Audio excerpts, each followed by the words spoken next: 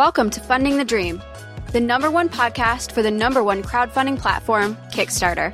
Now here's your host, Richard Bliss. I love having my co-host join me. This is Richard Bliss, and I'm joined by Jamie Stegmaier of Stonemaier Games. Jamie, I love it when you come back on the show. We always have a lot of fun. We do a lot of rambling and talking, but as I think you've pointed out, it doesn't appear that many people mind. We always get very positive feedback from these episodes.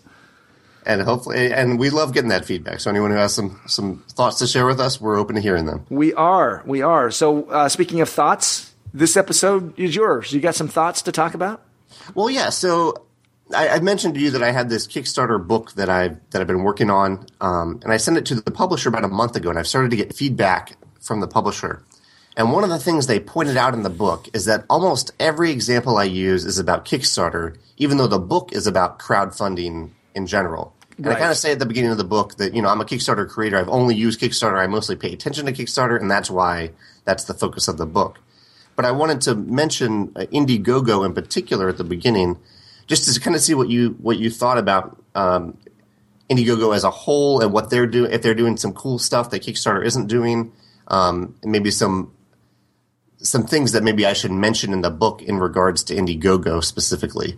Well, there's the traditional things that Indiegogo has kind of set themselves apart, right? The flexible funding is the biggest one.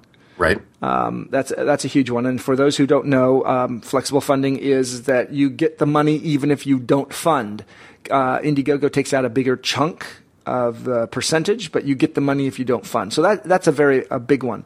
A lot less gatekeeping, right? So vetting, there's not really a quality.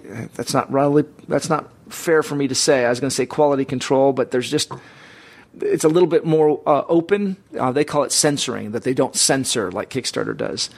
So those are two of the big obvious ones. What are some other ones that people might not be aware of? One more subtle one I noticed a few months ago is that, and I haven't used Indiegogo, so I don't know how to set it up, but it looks like some projects have a featured reward level that is shown at the top of the reward level sidebar. So instead of it just being ordered by reward amount, like the $1, $5, $20, you can say, okay, my $25 reward level, that's the one I really want people to look at, and you can move that up to the top of the sidebar. That's a great idea. I thought that was pretty cool. Yeah. I saw somebody use that very effectively. Seth Godin, when he was on the show, he's a marketing guy. He talked about what he did is in his video, he actually just called out and even called it out in his pledge level saying, look, here's all my different pledge levels, but the one you really want is this one. Right. This is the best value, not making people sift through and trying to figure it out. I like that, being able to say, here's the one I think you should pay attention to, because honestly, now that you bring that up, when you look at a crowdfunding project and it's just listed by monetary amounts only, if $100 is the sweet spot and you've got a 75, a 50, a 25, a 35, a 25, and a 10, and a 1, not that I recommend you do that, but if you do, by the time you might have lost what we call leaving money on the table. You might have left a lot of money on the table because they never got down all the way. That's an interesting one. Indiegogo. I am biased against Indiegogo. I'll just flat out say it. I picked Kickstarter, have really focused on Kickstarter. I personally like the gating aspect. It's a little less gated now, but they still, a little bit of the censoring.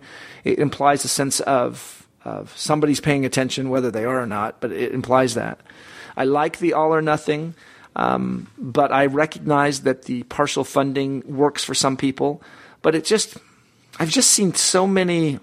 You know what? That's not fair because it's anecdotal. I have seen some scams.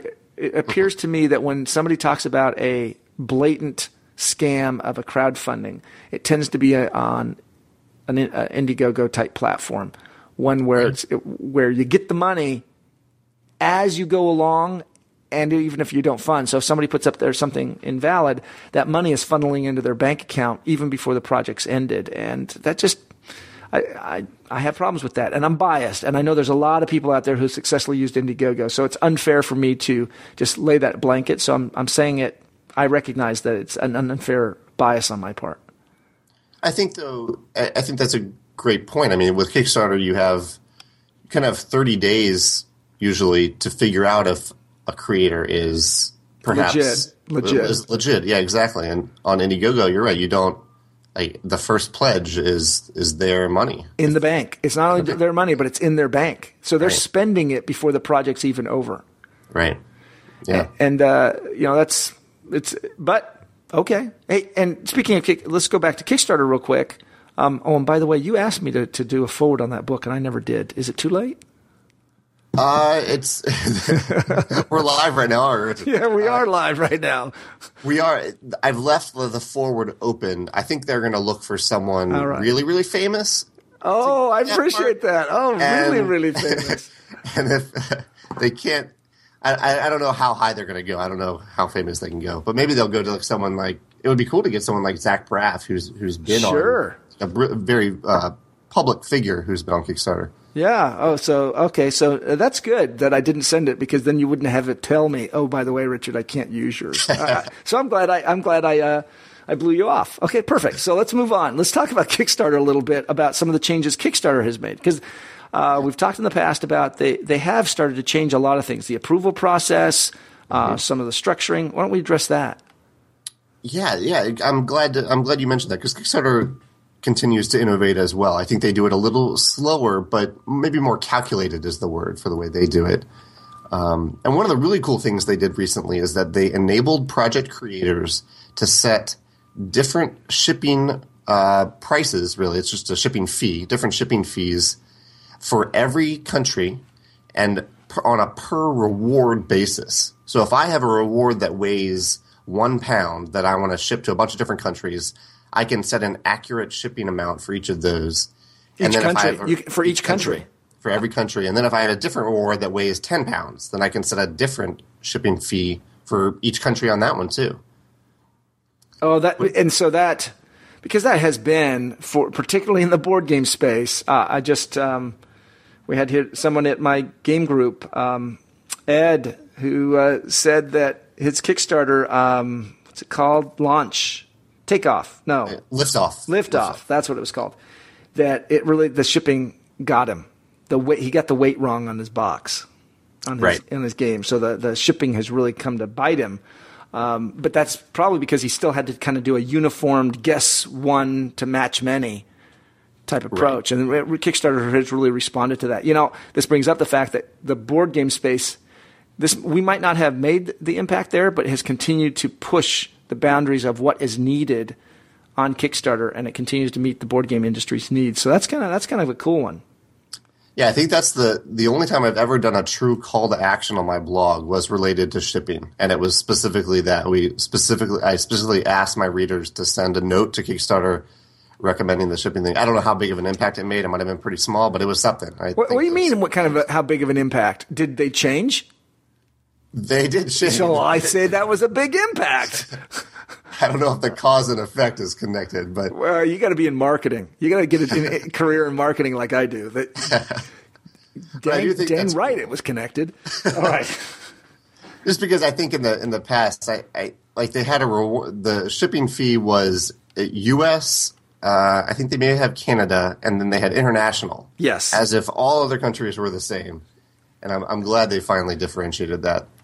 Yes, and so yes, there's an old joke. Do you know what you say? What do you call somebody who speaks 2 languages? Do you know what that term is? Bilingual? Right. And if they speak 3 languages? Trilingual. And if they speak 1 language? American. So that's great. That's not nearly as good a joke anymore because so much of America now speaks multiple languages. But yes, all in all, that it's us and everybody else. So Richard, the big controversy I think that's arisen from this. I mean, so it's interesting how these solutions breed new. Like people get them and they want more right away. And the thing that they seem to want more is that I've heard a lot of creators say that they wish the shipping fees weren't part of the funding total.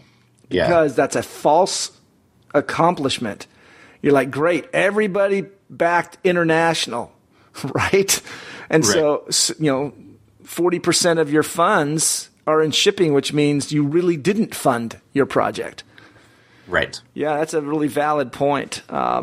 So actually, that's not my opinion. I wanted to throw it out there. I have a different stance. So it sounds like you are in support of them separating the two? Yeah, honestly, I don't know it like you do. I just know that I could recognize how if somebody's not paying attention and they want $10,000, or nowadays $10,000 is nothing. If they want the amount of money, $50,000 for their game, and suddenly they didn't pay attention to the fact that international backers chewed up a huge chunk of that, right? Is they didn't get the amount they didn't get their money. Oh, and then by the way, those shipping fees are impacted by the 10% that comes out. 10% is a rule of thumb. I know it's like 8%, whatever. You can see how I do math. But right is suddenly you can find yourself in a hole in a hurry by not paying attention to the fact that shipping fees are going to pull out that money. You're going to have a penalty on those shipping fees. So it's like you're getting double penalized. And you wanted $50,000. You got people are like, I gave you the money. Yeah, but I have to come back and tell you that sorry, but it was I screwed up. Right. So yes, that's where I'm at. So obviously mine's from a pure anecdotal. But why are you different? What's your difference of opinion? Well, I guess there are a few different parts of it. Part of it is that I think when you launch a project on Kickstarter, it's part of your responsibility to at least estimate where you're going to have to ship everything and find accurate costs to ship.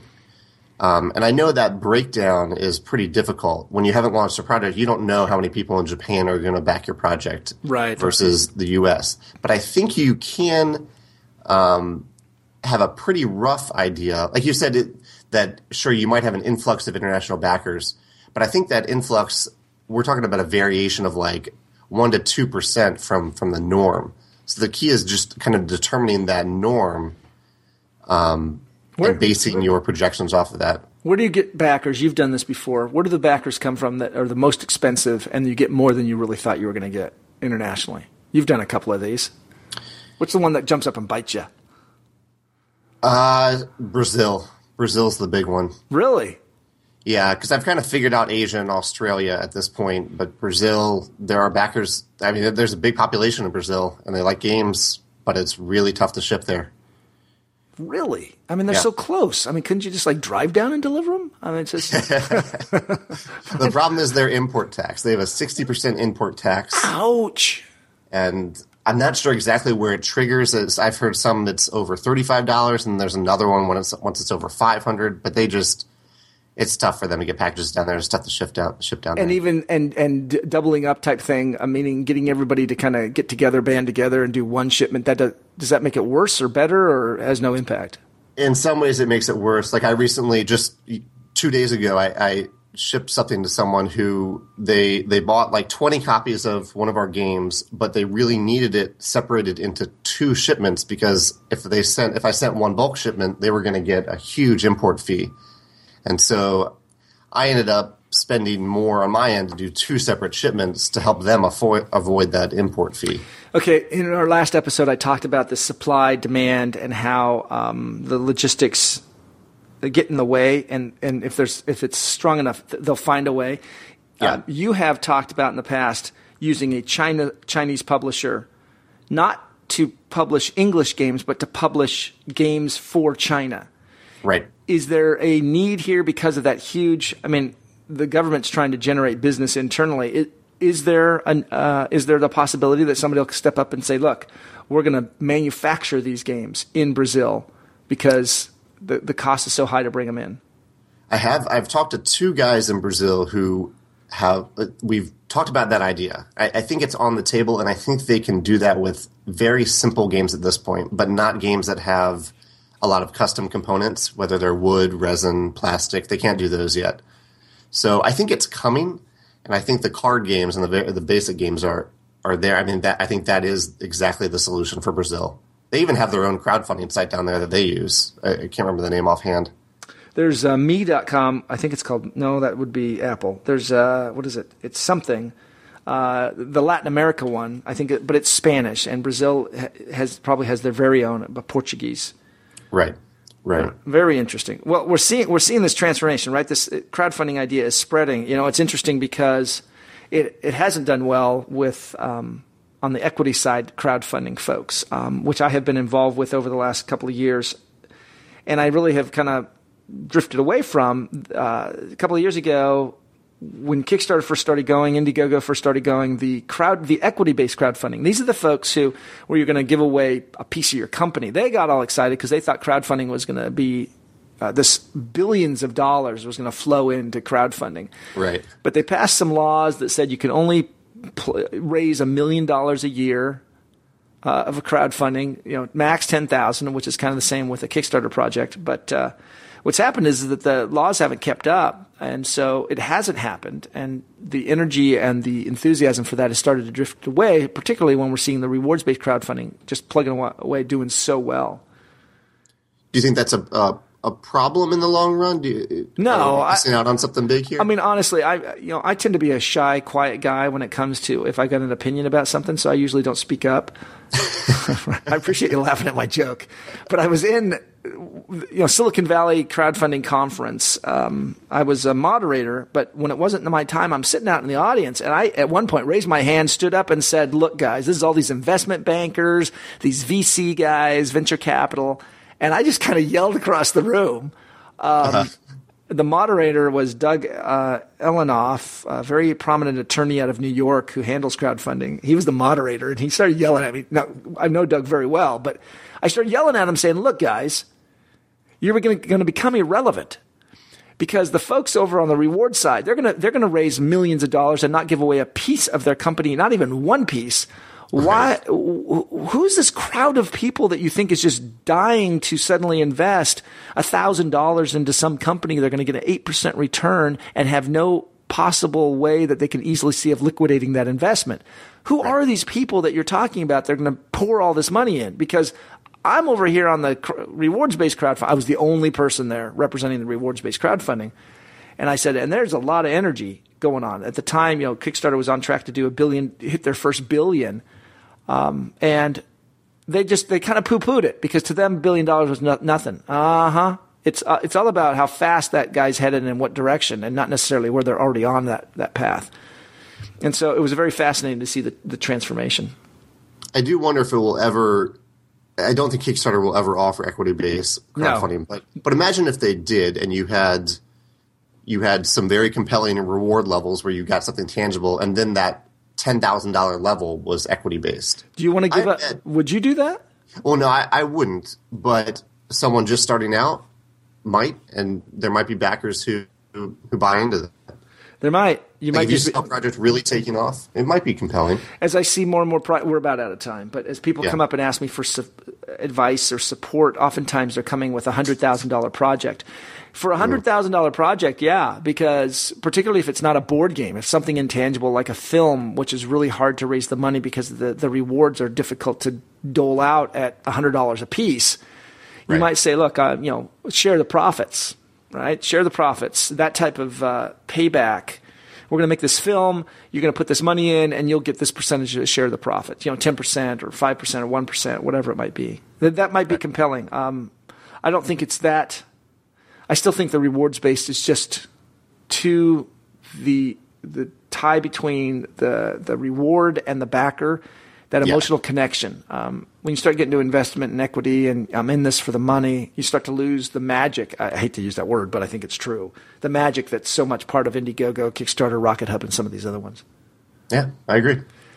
Hey, it is time for us to end. Jamie, always thank you again for joining me on the show. This has been great. I had a great time, Richard. Thank you. Hey, we'll talk to you next time. Take care. Our intro and exit music is Orientation by Bureaucratic. You can listen to more of their music at soundcloud.com/bureaucratic. Today's show is produced by Come Alive Creative. We want to thank their work, and you can find them at comealivecreative.com. Thanks for listening. Take care.